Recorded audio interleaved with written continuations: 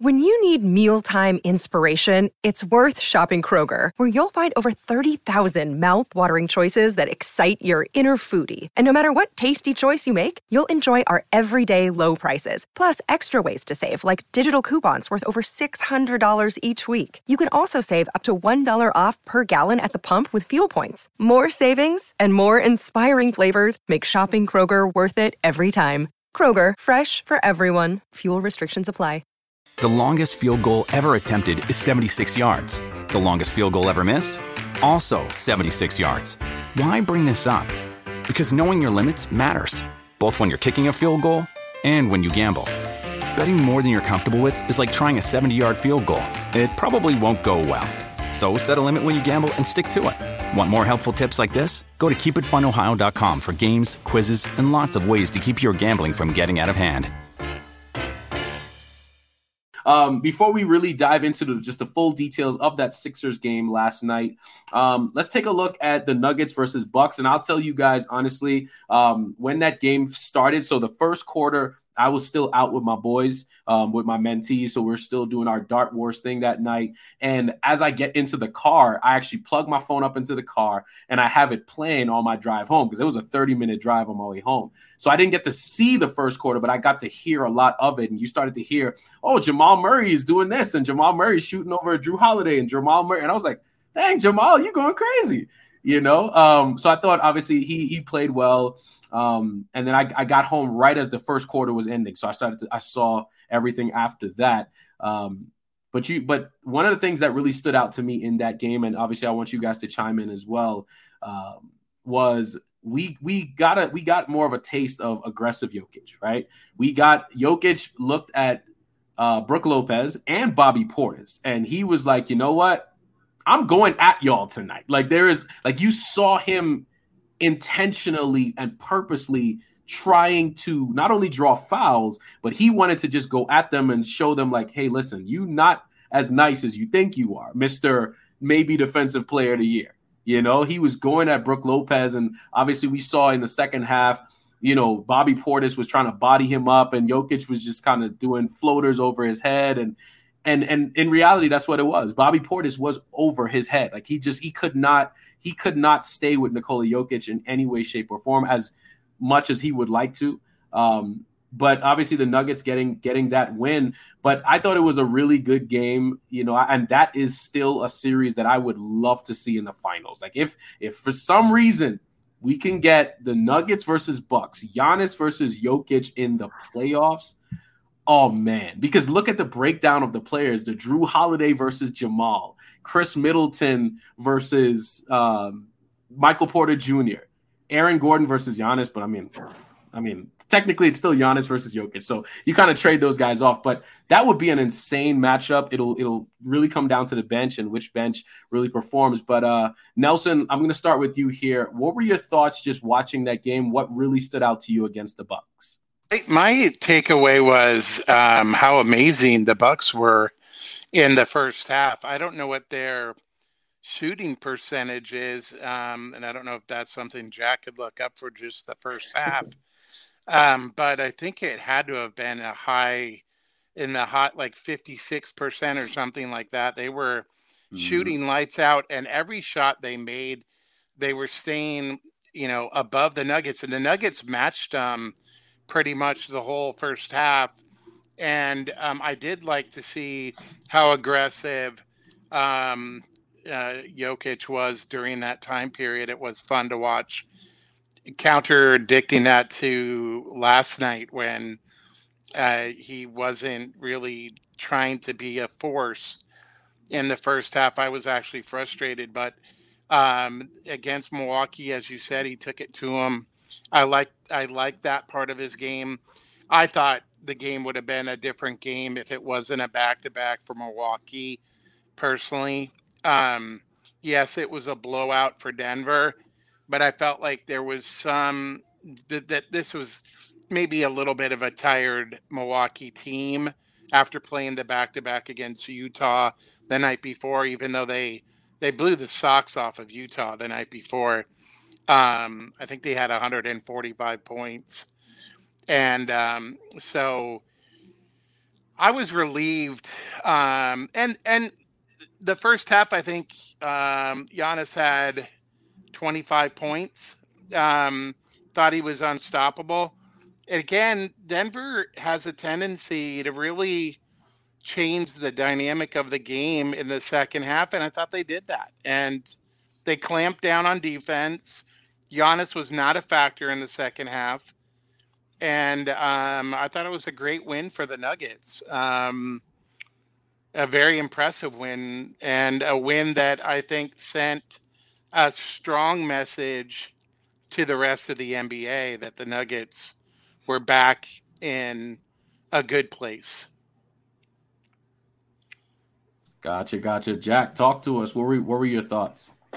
Yeah, for sure. I mean, Nelson brought up all the great points like he always does. I think to his point that in that beginning with that first quarter, I think it was 38-37 Milwaukee, like just lights out on both sides. They were both shooting crazy, but kind of died down. And then what really was the big difference was that third quarter with Denver having 34 and Milwaukee having 19. Which seems to be a trend now with the Nuggets. That third quarter, because if you look back to like last year and the year before, the Nuggets' third quarters were the dreaded quarters. Those were the quarters where you look and you're like, oh gosh, the third is about to start.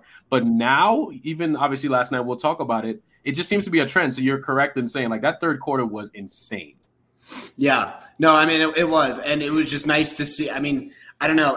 At this point, it kind of just seems like, to your point too, like everybody kind of just connects together in the third. And then because I don't know, these guys, they all have, of course, bring their own unique characteristics, but it seems like that mesh is exemplified in that third quarter. And then to that point, and then on the defensive side, it seems like we see that in the fourth quarter. So, of course, with Milwaukee, they held them to about 21 in the fourth. Granted, a past couple games before that, they've been a little lackluster in the fourth, allowing, I think even the Sixers game was about 30 points for the Sixers in the fourth. So I would say mostly on the season average, you saw more of that fourth quarter lockdown defense. But yeah, I mean, it's really just nice to see the whole team play cohesively. No one had negative plus minus, which was crazy for the Bucks game. Jokic was always just doing what he did. To Jeremy's or to Nelson's point too, I think that like it was weird because he went lights out in the first half, and then I mean he still played really consistent. I was surprised he only had 6 rebounds to finish the game, and then the other surprise I had too was that he was 1 for 6 on 3. I was surprised he was taking all of those, but hey, you can't win them all with the shots he takes, but. I was really happy to see that he still got 10 for 20, kept that 50% or more. It was good to see that little combination there. But, as you saw, I would definitely say the Sixers and the Bucks game, you really started to see them solidify that bench unit with Jeff Green, Najee, Watson, and Brown. Or not Watson, excuse me. But it's kind of weird. Christian Brown, of course, or it's Christian Brown. I was reading it wrong. But I would say those 4 are really going to be his go-to, as we can already tell, which is kind of a bummer, especially with Reggie and Thomas Bryant. But at the same time, they really didn't show in that stretch that they had that they were capable of being those solid bench players quite yet. So we still got faith in them. I definitely do. But I just think we're going to run it with those 4 guys, at least for now. But I'm really confident in that 4 because that kind of quote-unquote playoff bench really has shown promise. Can I just say this too? Out of the 3 teams in the East that everybody would predict a finals matchup with Denver, Milwaukee, Boston, Philly, I personally would love to see the Nuggets match up against Milwaukee. I thought even with all the players out in Milwaukee, the Nuggets stayed with the Bucks until the fourth quarter of that game in Milwaukee without Jokic, I believe, and Jamal were out of that game. Correct. Yep. So, and if you remember, they have a very successful rate of winning games in Milwaukee. I think for whatever reason, Denver matches up well against Milwaukee. I'm not so sure about Philadelphia and Boston, especially Boston with their defense. But I would love to see a Milwaukee-Denver series because I think we could win the championship. I think so too. And because if you look at it, some of Jokic's best career games were against the Bucks, right? Like the fastest triple-double in NBA history against the Bucks. They even showed he had another 31 plus triple-double prior to this game against the Bucks. So he just plays well against that team. So I think you're correct. I think it's just a matchup because matchups make the fights, right? And that is exactly what we're seeing here because there are just certain teams that are in the league right now that could give the Nuggets some fits, but then other teams that are technically better in the standings, the Nuggets could play better against them, right? So it's just weird. Look at the Orlando Magic. The Orlando Magic smacked up the Boston Celtics 3 straight times this season. And I'm talking about it was like pretty handily, not really. Those games weren't really that close. It's just the Magic for some reason, not that they're a better team than the Celtics, but they just seem to match up well with what the Celtics, what their vulnerabilities are, right? And that is exactly what this stuff comes down to. And you talked about the Bucks being on the second night of a back-to-back, right? And here's why I don't feel bad about that. One, because we did talk about that prior when we were talking about just the predictions and stuff going into the weekend. But if you remember correctly, I don't know specifically what year this was. This might have been 2018, 2017, something like that. I know Jokic was on the team. I know Jamal Murray was on the team. But if you remember, the Nuggets had a back-to-back where they only suited up 7 players, right? Remember that. Right. One was against Utah. Exactly. So you're talking about the same 2 teams, right? So the Nuggets had played the Jazz prior or Milwaukee prior. Right. And then they went and then they beat the Jazz the next night in Utah. And it was So I remember that moment, seeing how I felt, because I was like, man, like why would the schedule people do the Nuggets like this? And then all of a sudden they went out there with 7 people fatigued, just tired like crazy, and got it done. So for me, it was like, man, listen, man, Chris Middleton ain't really played much all season. So what do you do? He ain't tired. What are you tired about? So for me, it's like, listen, I understand how back-to-backs work, and the Nuggets have obviously had to deal with that on numerous occasions. We saw that against the Knicks last weekend, and then having to well, of course, they didn't go that far because it was Brooklyn, going from Manhattan to Brooklyn, not too crazy.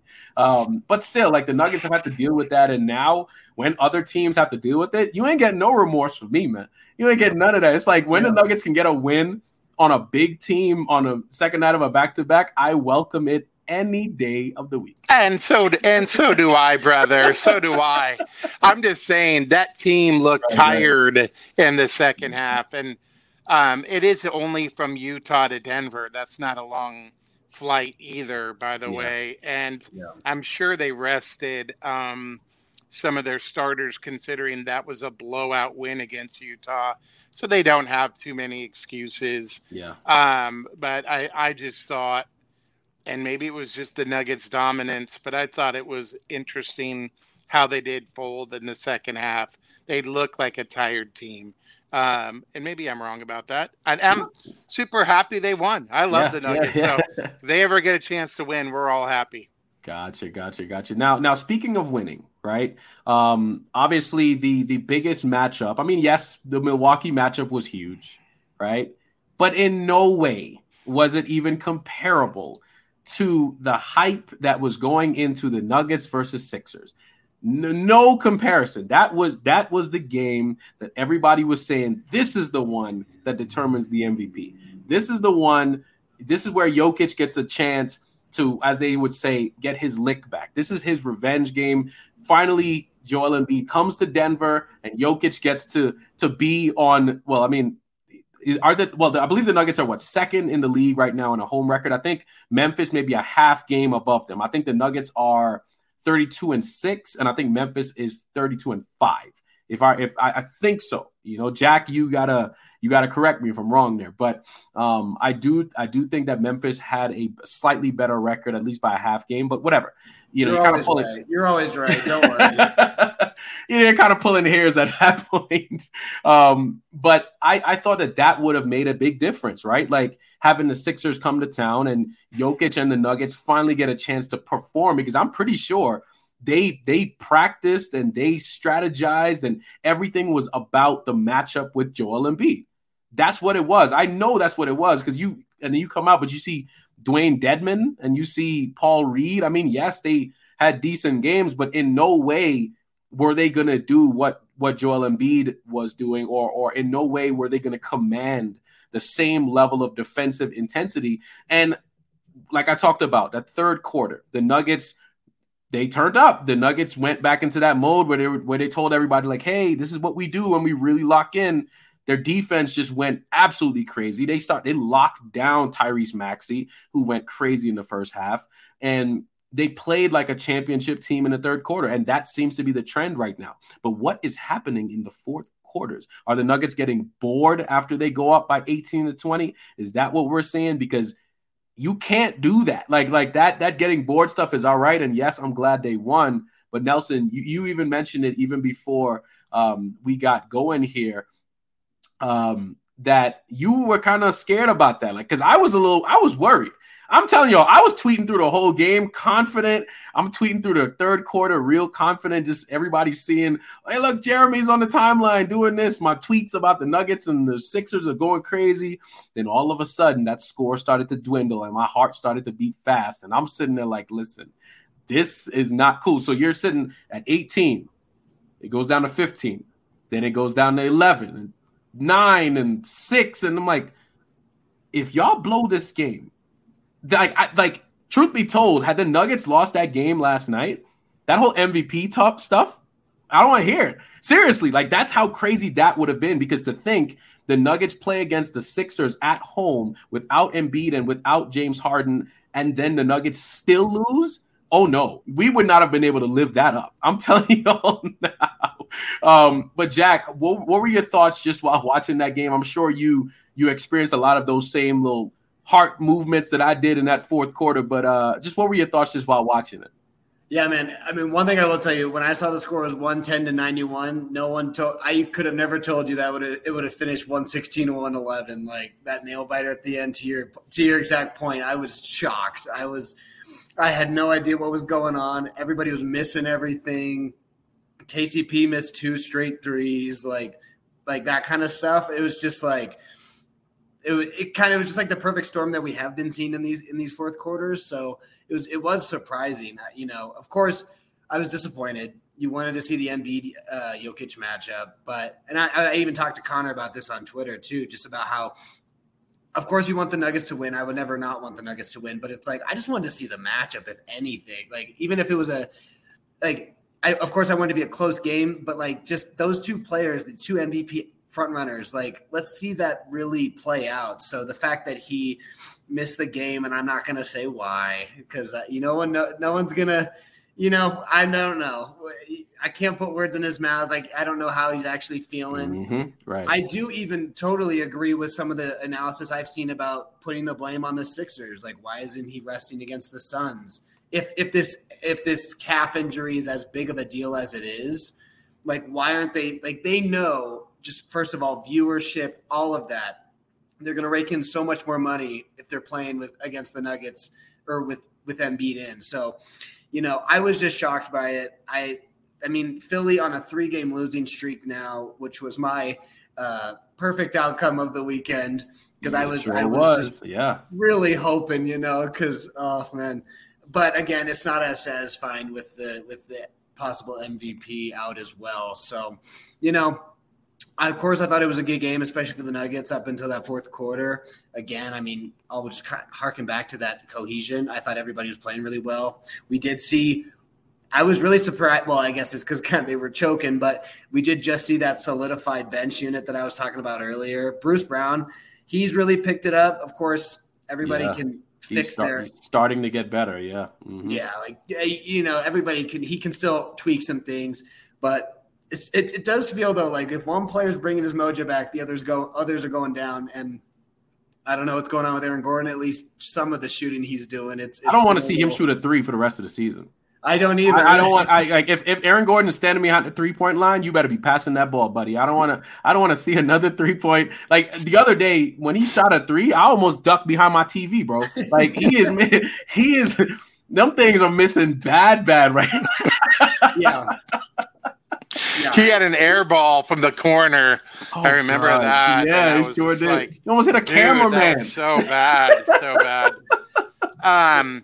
There's so many points that I want to talk about. I mean, did anybody see the poster that was up all around Ball Arena about Embiid missing in action? That was petty, man. And they misspelled his name. I mean, I laughed and I thought it was hilarious and like such a gotcha moment. Like I know I should be better than that, but with all the crap that the Philly fans have been talking, it was warranted. It was warranted. It was beautiful. Sure. Oh yeah.